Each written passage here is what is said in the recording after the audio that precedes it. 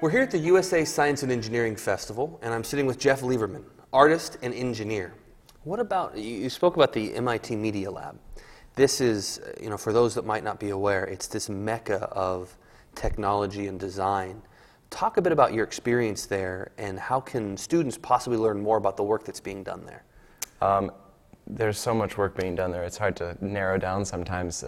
There's probably about 25 or so professors that all have grad students programs, and they're all working on different things. And the one unifying factor is that it's kind of anti-disciplinary, that these things don't fit really easily into a category that exists somewhere else at the school. And so this lab got created that's combining, some art, some science, some engineering, and some technology, and saying, well, what are all the things that this can do where there's not a mechanical engineering department for it yet?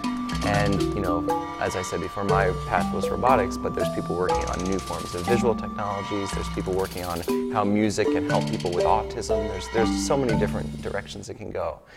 And that was where I started really freeing myself to letting myself go of how I could combine these worlds myself. I was really interested in these low-level physics phenomena like electromagnetism and feedback systems, levitation, all that kind of stuff. And, the first art pieces that I really made that were hitting home for me were when I was doing extremely technical work to translate those physical principles into something that was totally emotional, where someone didn't have to know any of the details, but they walk up to, a machine, for example, that's playing music in a way that a human being could never play. And so there's this feeling of mental silence. There's a feeling of wonder, well, hopefully, ideally, if it works. Definitely with kids there is, where they walk up to this machine and it's doing something that goes beyond their expectations. And that's when your mind gets quiet and is open to new things.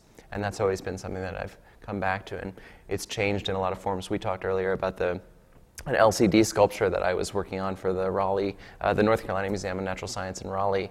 And that's just another case where there's this great physical principle, liquid crystals. Everyone knows on their old calculator they have those little 7-segment displays. And we pulled that out and we said, well, let's make some magic with this. Let's make a 100-foot-long transparent display that you can selectively make these transparent pieces of glass turn opaque.